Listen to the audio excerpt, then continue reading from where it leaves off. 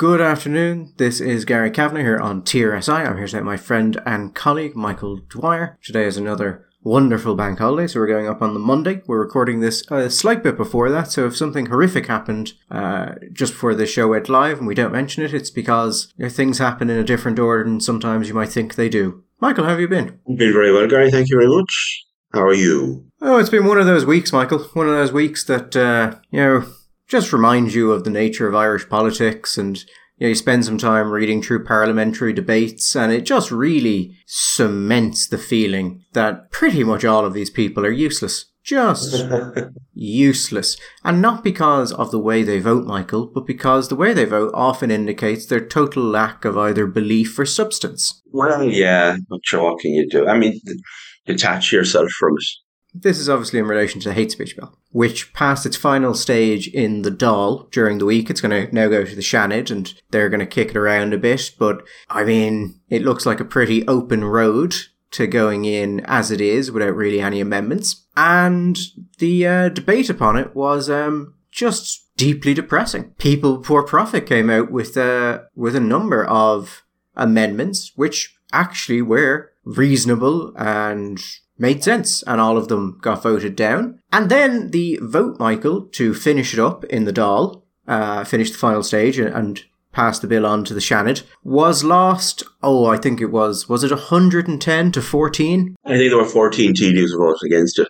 No, I would just observe in passing, the first thing you'd have to say is that the amendments offered by People Before Profit were actually very sensible, good, reasonable amendments. They had opposed an amendment or a proposal that there would be a special exception for religious belief, but they did so for, I think, pretty decent, sensible reasons, as they explained them. And so that in itself is newsworthy. Let's give props where props are due. Well, they put forward sensible things. And then actually, when you looked at the 14 TDs who voted against it, if you had no information about it and you were shown a list, these 14 TDs voted together on this issue, you would have been a bit surprised. It was a group of TDs together that you would not normally have expected to find in the same place, but there you go. It is a bit depressing. I mean, there used to be a wing of Fine Gael, which would have seen itself sort of being on the social left of Fine Gael. The likes that would have been people like Alan Shatter,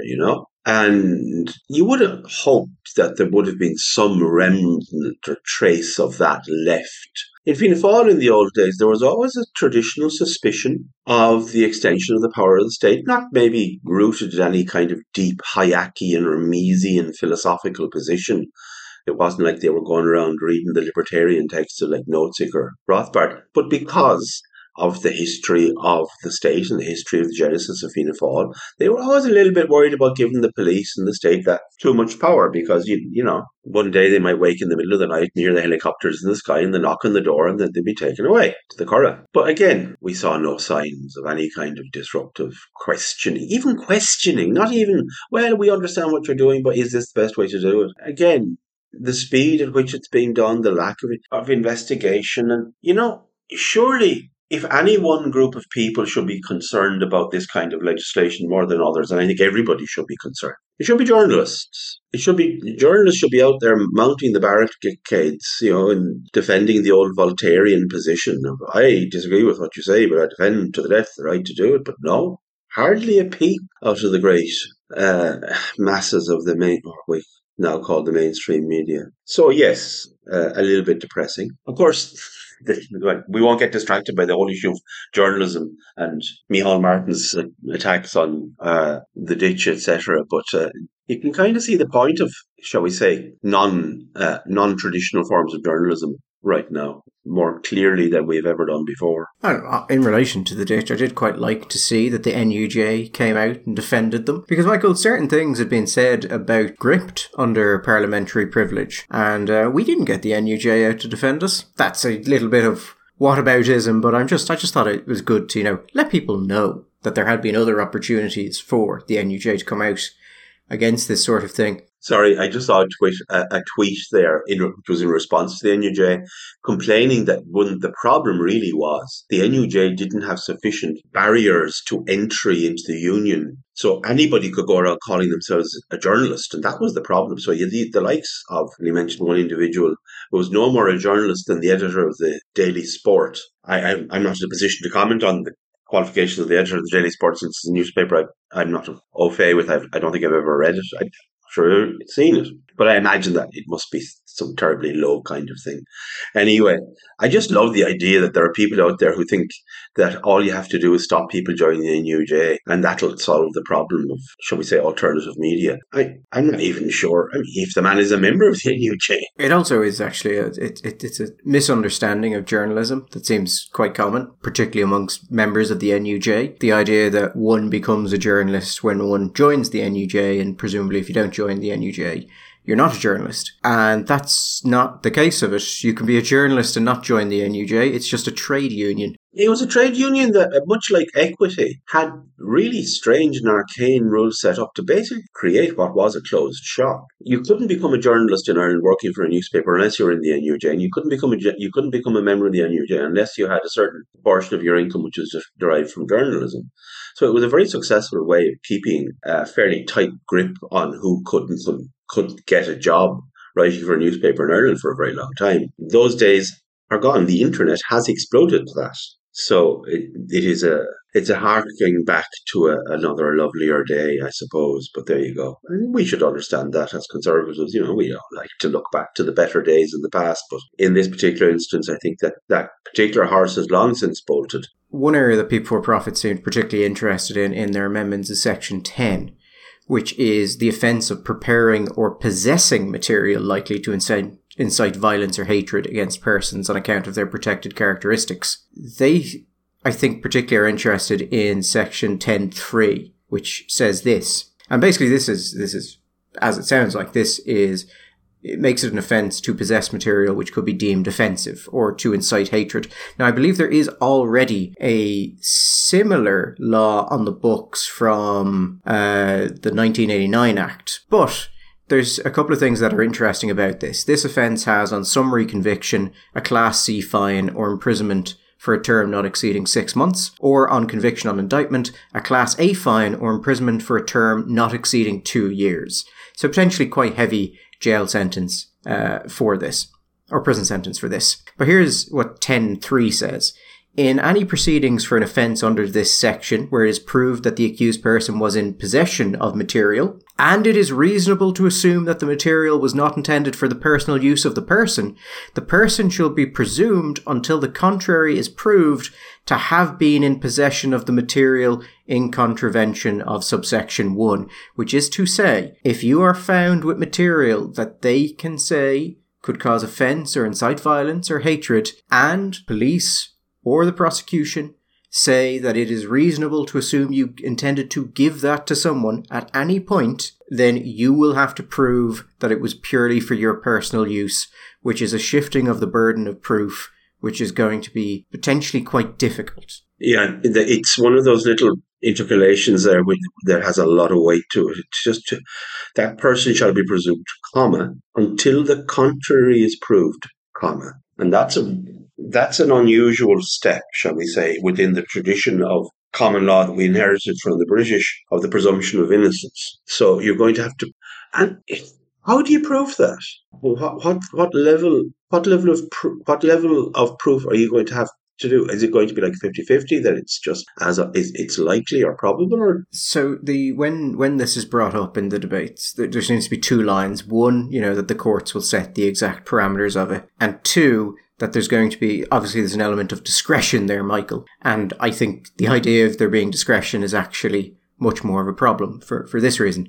When people think of authoritarian regimes, they tend to assume there are no laws because the rulers want to be able to act freely, and laws are a hindrance to that. What actually happens is that there are usually an incredible variety of laws. Oftentimes on paper, quite good laws, but usually quite far-reaching laws. And what happens is those laws are generally overlooked until you create a problem, at which point they will rightfully, use their discretion to figure out which of those laws you've broken and then rightfully take you off the board. The issue with authoritarian states is not that there is no law, it is that the law is used with, shall we say, a certain degree of arbitrariness or with discretion, with intent. So whenever anyone says, oh, well, we can reverse the burden of proof at our discretion, I would like to see a little bit more on, what exactly binds that discretion. I was just going to say, I remember talking to somebody who had been a fairly senior member of the, shall we say, the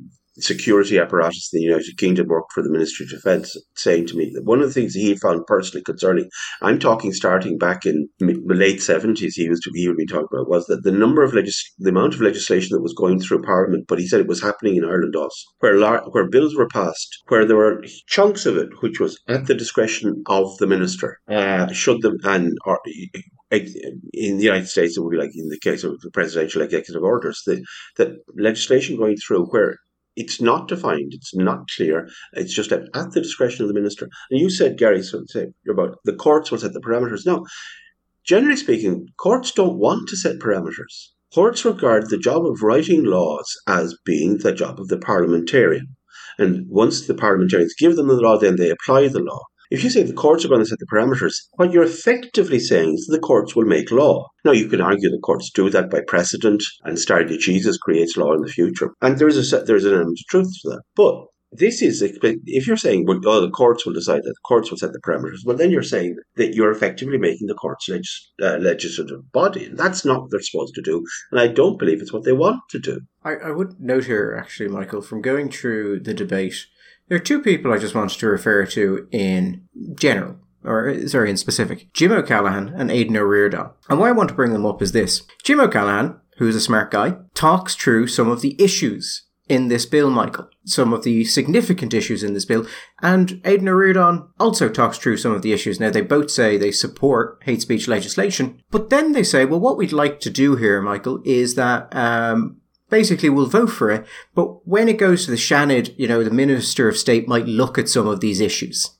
And then they both vote for the passing of the bill. That's not how this works, lads. You don't say, we're going to allow this to proceed beyond the chamber we are in ourselves, and, Minister, would you be a good chap and fix these issues? You vote to have the bill amended while it's in your chamber.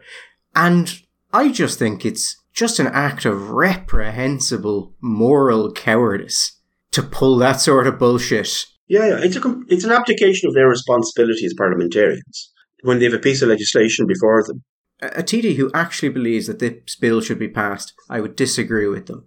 I would say that there are many issues they have not properly considered, but it is fundamentally understandable, because they think it is a positive thing, to acknowledge the issues with this and then basically, on your voting record, show that actually you'll pass it anyway, is just, what is the point of you? You're talking about the way that totalitarian states use law.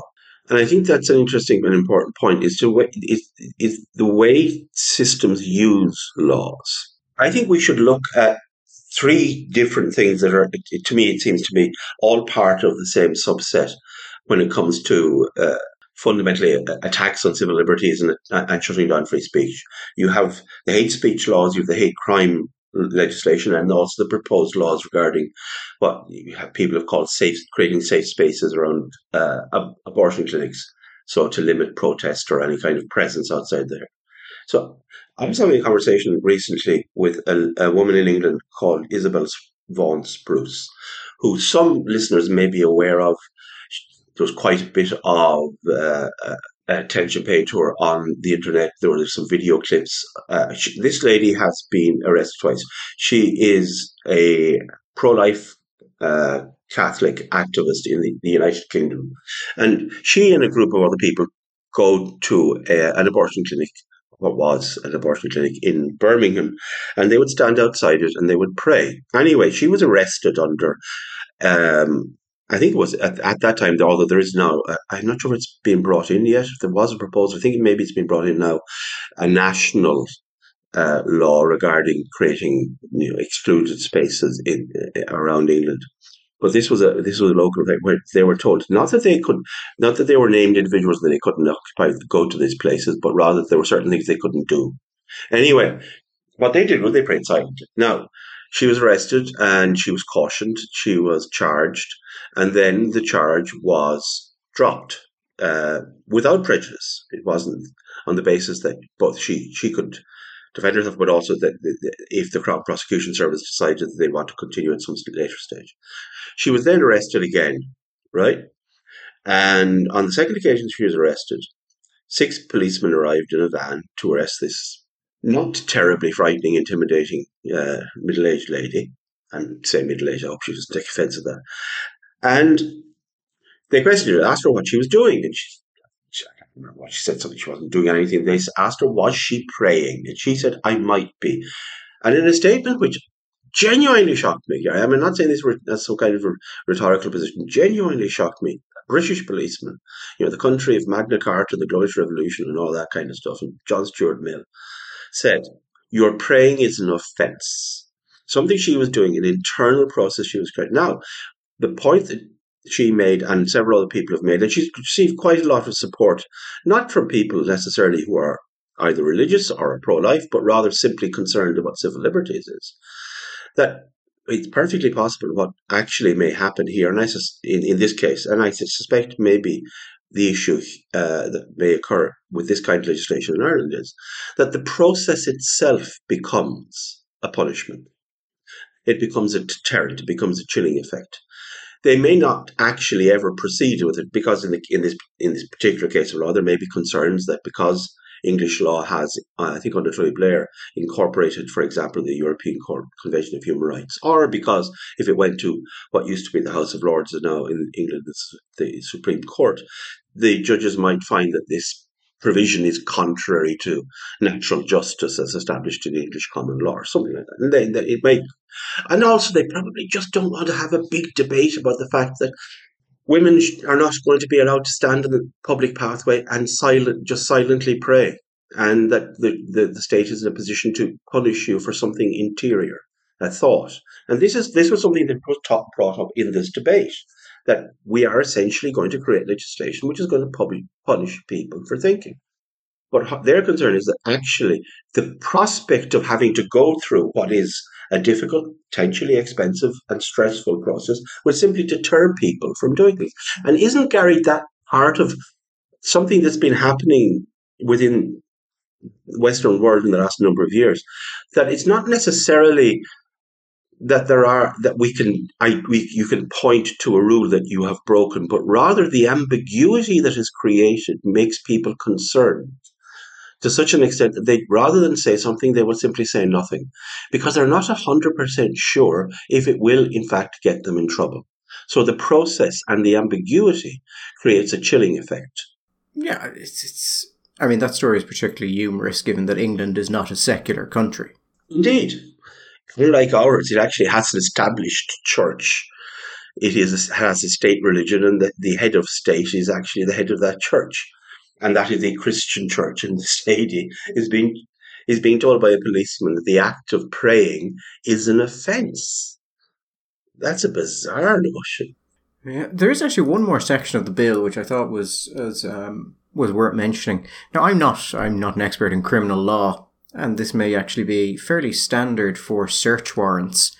But the section of it detailing with search warrants, Michael, has an interesting proviso that anyone who has a search warrant under this legislation and enters any place that's being searched, so let's say your home, Michael, yes, they have the ability to operate any computer at at the place that's being searched, or cause any such computer to be operated by a person accompanying them, and here's the interesting one, require any person in that place who appears to have lawful access to the information on any such computer to give any password necessary to operate it and any encryption key or code necessary to unencrypt the information accessible by the computer, or to otherwise enable whoever is searching to examine the information and to produce the information in a form in which it can be removed and made visible and legible.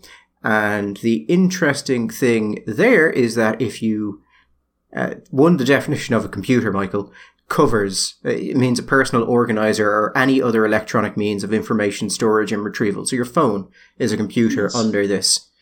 And if you refuse to give a police officer access to your phone, to your computer, to any other electronic medium you have, and it does not say that they can only access certain things, so full access to it, any access they deem they require, well, you can be sentenced to a Class A fine and imprisonment not exceeding 12 months. Now, again, I'm not an expert in criminal law. That might be the normal shape of search warrants in Ireland. But that seems very broad. Well, it sounds like it's the same kind of parameters that you set down if you're making a raid on somebody that you believed was, say, holding obscene images or images of child pornography or something like that. So, there may well be precedent, but yes, it is indeed a fairly broad, wide-ranging tool. I don't know, did you see the piece on hate crime that the Gardaí had on social media? No, but I presume it's like all of the rest of it, where it's, report hate crime. Hate crime is anything you perceive to be hate crime. Was that the general gist of it? That was very much the gist of it. And in a sense, how it was useful, because I think the more people actually see this, rather than hear it from where they might think, this is just usual nonsense you hear from the scaremongering right, that it might be a useful thing to get people to think about. It's let's stop hate together. And of course, we that's a reasonable thing to say, because we all know that the most effective way of stopping people hating each other or hating anybody is to get the police involved. Michael, we all know that the way to bring communities together is to have an external force with the ability to use force upon you, and the moral right to do so, policing every interaction of those communities in a way where any busybody could bring the force of the state down upon anyone they deem to have infracted on them. That's how you'll get those two communities to work together harmoniously, and absolutely won't breed some sort of resentment or desire to hurt the other people in any way. No. I mean, it's been successful across the world. It was successful in South Asia. It was successful in India. It's successful in the United States. Great. But they actually give a hate crime definition, and it is very useful. Under the tagline, report hate crime now, hate crime definition: any criminal offence which is perceived, very important word, by the victim or, important, any other person. The victim or any other person, to be in whole or in part, to be motivated by hostility or prejudice. Now, prejudice, it seems to me, is one of those words, Gary, that you can make as big or as small depending on what you want it to do, based on actual or perceived age, disability, race, colour, nationality, ethnicity, religion, sexual orientation, or gender. Now, I don't know, Gary, but without ploughing over land we've ploughed many times before, the central verb there, which is driving this whole thing, is motivated. So the motivation of the crime is now regarded as one of the central issues. But it's perceived. The word perceived is used twice. And it's actually clarified in whether it is based on actual or perceived prejudice, which is based on actual or perceived. So they're saying it doesn't matter if it was actually motivated by hostility or prejudice, whether motivated by hostility or prejudice based on actual or perceived age. So if you thought someone was old, but in fact they were young, or if you perceived that they perceived somebody was of a certain colour or race, then it's a hate crime. That's a fantastic piece of legislation, is it not? That's not going to produce any kind of weirder unwelcome outcomes. But most of all, I think it's fantastic because, of course, finally, the An Garda Síochána, keeping people safe, funded in part by the EU Internal Security Fund for Police, by the way, just as an extra piece of information for you. When I said earlier about, we were talking about authoritarian states, Michael, I think it's very relevant to discuss that in light of this bill, not because I think its imposition transform Ireland into a totalitarian state, But you can look at how totalitarian states structure themselves in order to examine other bills and see what the risk to civil liberty is. Sorry, you said authoritarian, not totalitarian. Actually, you kind of see it more in totalitarian because you can technically have a democratic authoritarian state. Yeah. So totalitarian is probably a better way to, or is a more accurate way to say. But you can examine the way they do things in order to look at bills we pass in order to determine how much of a threat there is to civil liberties in their operation. Because there tends to be, we talked about one of the things, Michael, there, that discretion is used in order to determine who will be charged. There's two other things that I think are actually relevant here. One is that it should be so wide-ranging that either anyone could break it, or it could be broken so easily that people can't realistically tell if they have broken it. Such as, let's say, Michael, putting in a law which says that anyone perceiving you to have done something hateful can complain that you've done something hateful, even if you didn't. So, wide-ranging. And the third one is vagueness, and that's kind of tied to the wide-ranging. You want a little bit of ambiguity, Michael, because it lets, your people slip out, and it makes sure you pick up everyone you need to. And it was interesting on that basis to look at what People Before Profit's first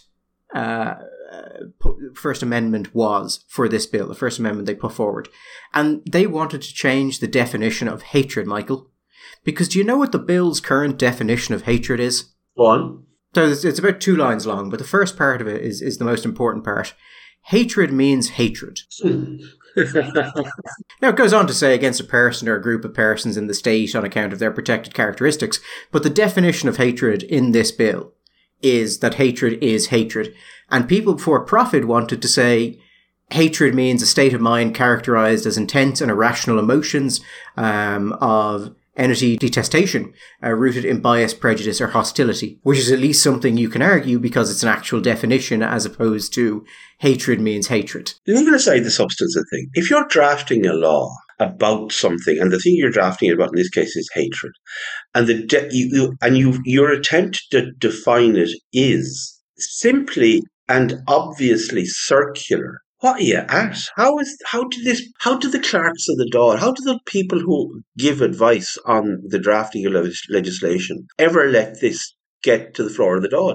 Let alone, how the hell does it pass the Dáil with 14 people voting against it? Here's the great thing, Michael. So, Minister James Browne, who's the Minister of State at the Department of Justice and is handling this, said in response to it that the definition of hatred as currently set out in the bill represents the word's ordinary meaning and everyday meaning and is established in terms of the statute book as evidenced by the Prohibition of Incitement to Hatred Act of 1989. So I went and I looked at what the definition of hatred is, Michael, in the Prohibition of Incitement to Hatred Act of 1999. And would you like to guess what it is in that? Possibly hatred is hatred? I don't know. Hatred means hatred. Oh, God. So we don't need to do it because, it's the ordinary meaning and it's already been defined in legislation, where it has been defined as exactly the thing we're using now that people are saying is not sufficient. Just some wonderful fucking work from the state. Essentially, Gary, what we're saying is that it's turtles all the way down. No, I think it's, the American Supreme Court, when they were asked to define pornography and said, you know it when you see it. I think it's basically that.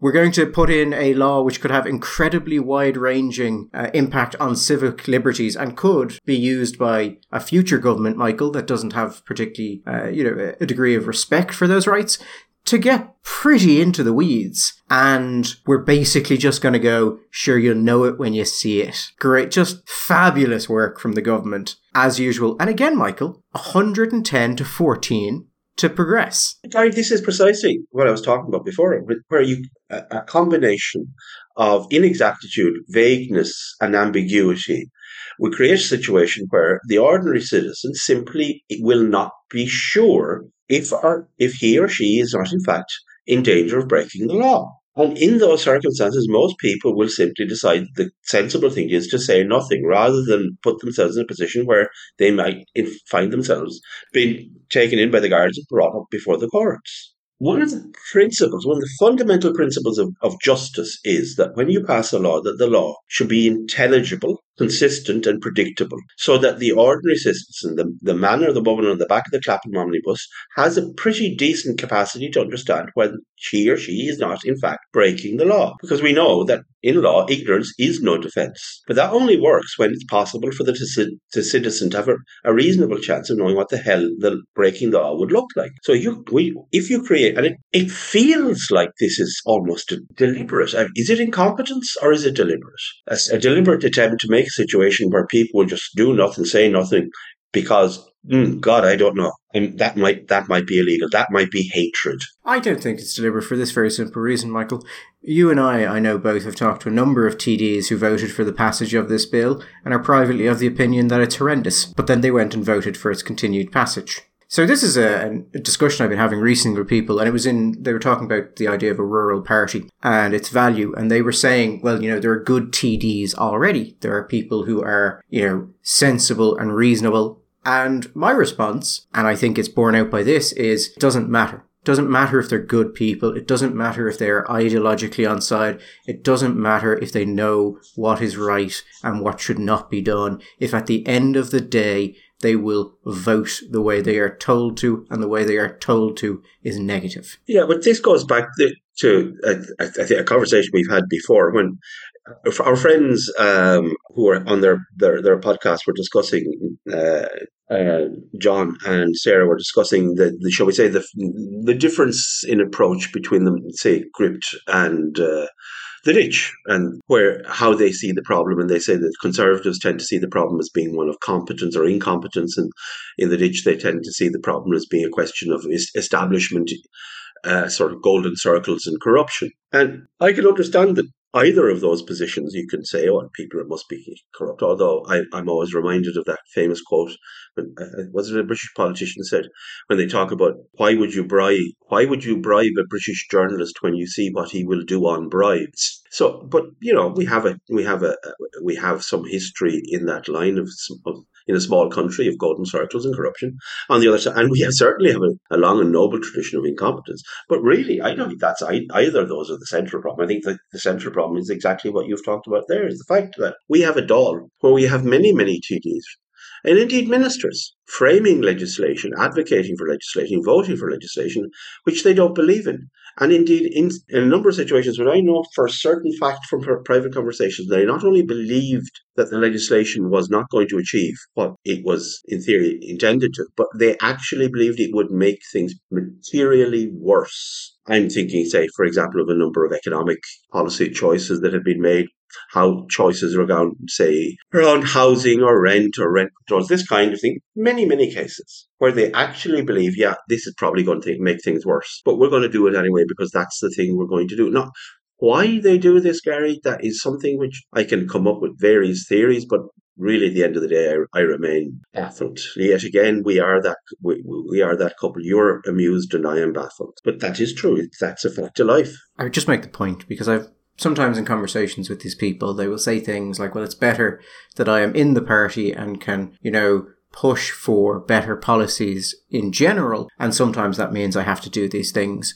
And I would make the point there that doesn't seem to be working, lads, does it? It seems to the push for better things just doesn't seem to be going to plan, but there's a lot of voting for things you don't like. And I would just make the overall point, Michael, that a person who does something morally or ethically odious because they believe that thing is morally or ethically correct is a better person than a person who does an odious thing while knowing it is odious, regardless of the circumstances. Yeah. It's culpable and inculpable ignorance, I suppose, but yes. There was one other thing I wanted to mention, Michael, actually. It's in relation to an article in the Irish Independent.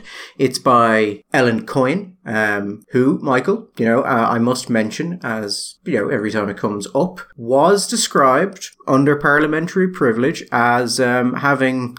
What was the exact word so that I'm covered by the parliamentary privilege?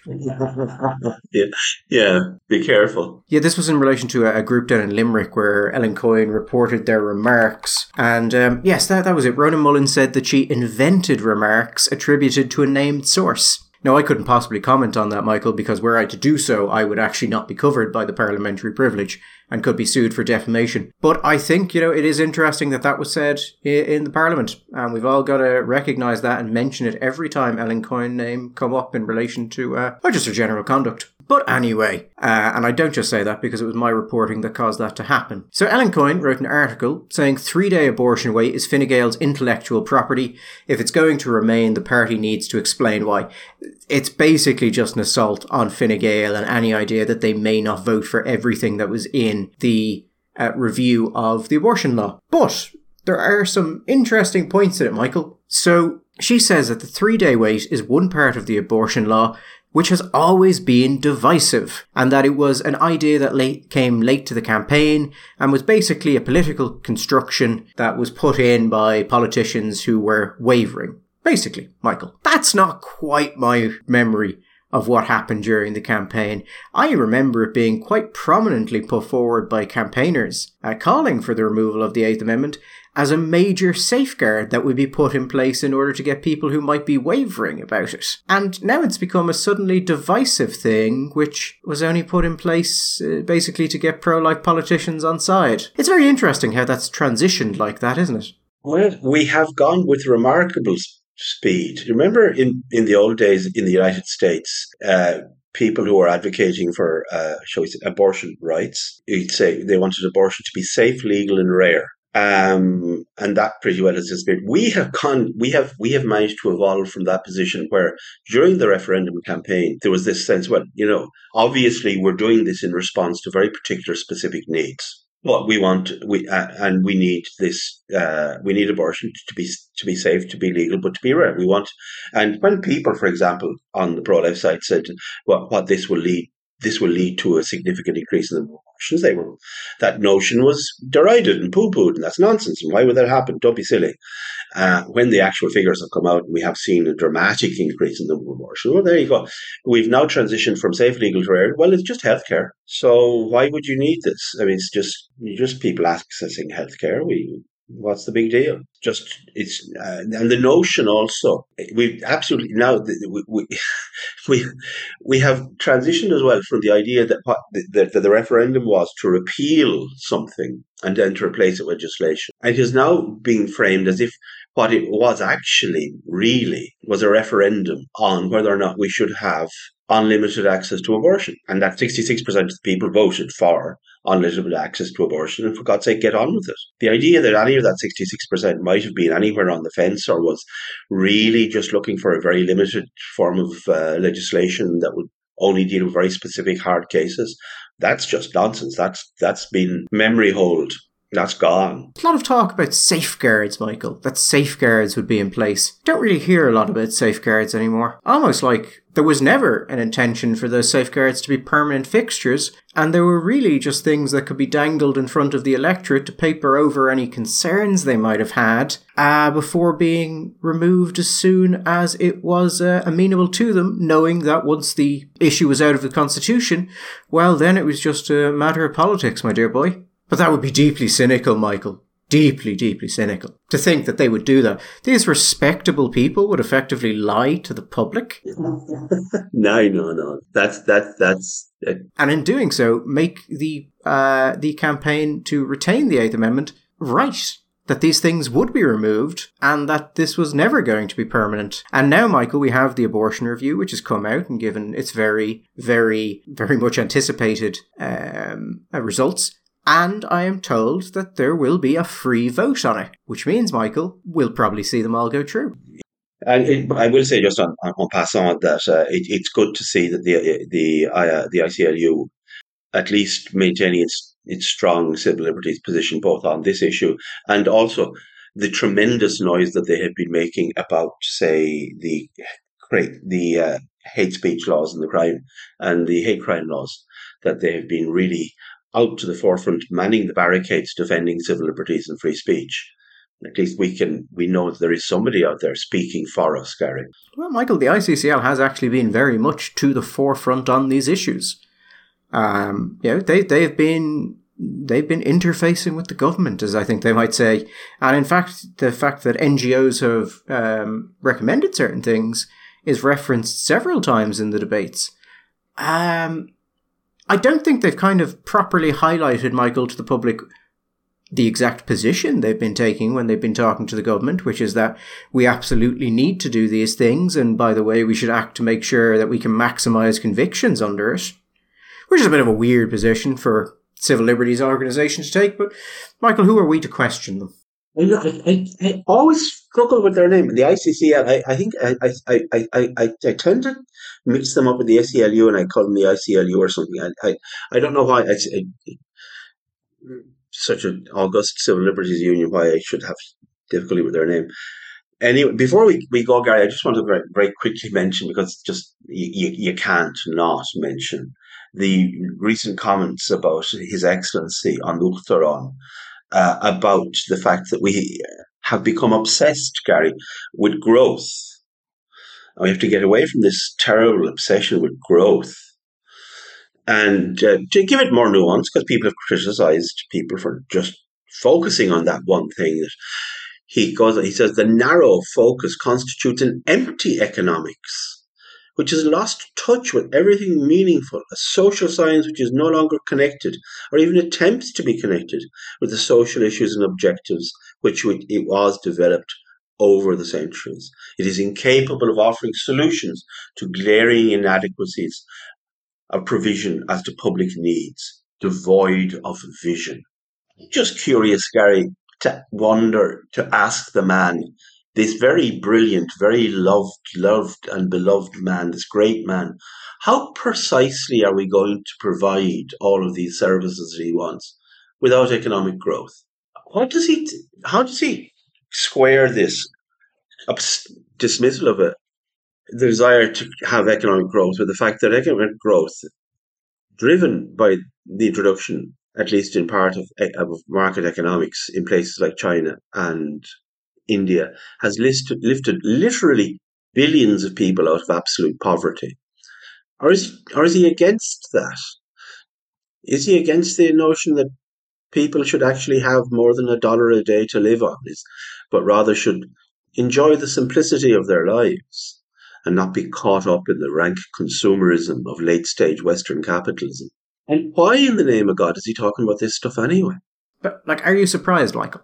Well, no, I'm not surprised, because my opinion of him is exactly the same as my opinion of him was.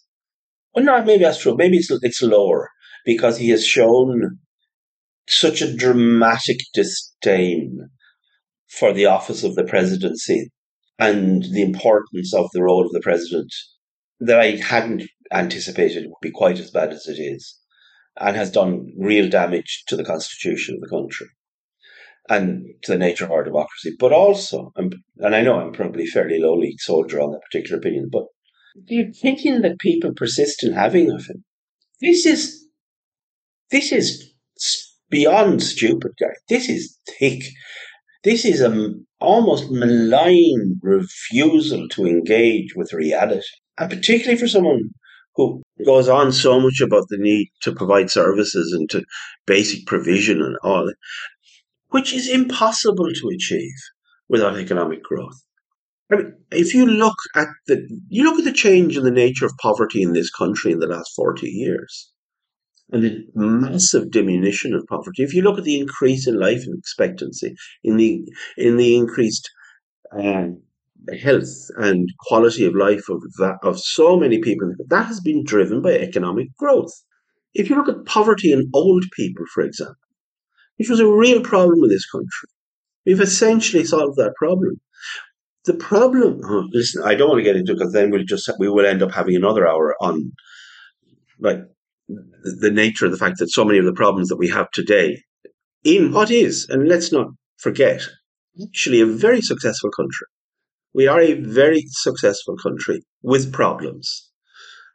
I mentioned to you before we went on here that, for example, in Hank's misery index, we come in as in second last place. I think only Malta has a lower score for misery. We scored We are the eighth highest score for democracy in the world. We come something like fifth in the World Economic in the Fraser Institute and the Heritage and then the Cato, somewhere fifth or sixth in economic freedoms. We come 13th in the world, even though people like to think of us as being this horribly corrupt country. Actually, we score 13. We're number 13 in the perceived corruption index. We are in many ways a successful country. We have, I think, amongst the highest life expectancy in Europe now. We are in many ways doing well. The problems that we have again and again and again are the result of policy decisions made by state intervention. And I would say the most obvious one of that is the consistent problem we have with housing in this country, and which I believe is in very, very large part, and demonstrably in large part, a result of bad interventions on the part of the state, and not as a result of the failure of the market. But yet he will come out with these statements which are a level of economic ignorance and stupidity, and yet people, isn't he great? He's fantastic. Oh, he's a great little man. I know. There's more talk about. I mean, I'm a human being, and when we had dogs, I loved my dogs, But there was more talk about the fact that his dog had died than there was about. It's nonsense. Just to move us away from this, Michael, before you just implode upon yourself like some sort of of black hole. We were talking about the abortion review, and it's made wide-ranging recommendations. And I haven't seen anyone talk about this, but I thought I would ask you. They based their qualitative data on interviews, Michael. Would you like to guess how many people they interviewed? This is, for a wide-ranging report which will change a matter which is, regardless of your beliefs, legitimately an issue of life or death. I don't know, a few hundred? 43. 43. 43. Okay, and then the even more. Do we know how they selected them? Yes and no. So they describe how they did it, but their description of how they did it doesn't actually adequately explain what was done. So they say that they use a particular sampling approach designed to address evidentiary and population gaps and ensure both were methodologically consistent and would, in combination with secondary desktop data, provide a robust data set. And then you go, okay, how'd you do that? And, yeah. I'm hearing nothing after that. Michael, there's not a lot after this. So, for instance, it breaks it down by the level of care these people were in, and if they were in a hospital group, what hospital group they were in. And you're looking at, like, Ireland East Hospital Group. 4 people. 4 respondents from it. And I would note also, Michael, that they did 43 participants, but they only did 41 interviews, which means that, well, I would suspect that some of those interviews they doubled up, and maybe some people they interviewed twice. It's unclear. It doesn't actually say how that was broken down. If I were to describe the methodology of this whole thing, Michael, I would describe it as a methodology which you were pretty sure no one was ever going to have any follow-up questions about. Well, there's nothing new there. No, but it continues to astound me how unseriously we take things like this. So, for instance, they're talking about things like, the 3-day waiting period, and if it should be gotten rid of or if it should be kept. And they reference a number of studies. Some of those studies I'm familiar with, and those are not good studies. And then they seem to, based on that and their very small amount of interviews, say that there's no need to have these things. But they don't, for instance, Michael, look at the amount of people who, and this data is available, the HSE and the department have it, who went to a doctor, requested an abortion, and then did not proceed following the 3-day waiting list or waiting period, which you think might be the sort of thing you might be interested in, Michael, if you're interested in knowing if it had any impact. Because if, 98, 99, 100% of the people who came at the start of the 3-day waiting period came back, well, then clearly the waiting period is having minimal effect. Yes. But I happen to know that the numbers actually show quite a number of people dropped out during that. So I'm curious why they didn't examine that. Just a thought. Yes, very, very curious indeed. I think we should draw a veil over that there, because I suspect this is a conversation we shall be returning to more than once again in the future. But until then, I wish our listeners a pleasant and enjoyable weekend, bank holiday weekend, and to all the workers out there, this is your festival, this is your holiday, so go out there and do nothing. And we'll see you next Sunday. All the best.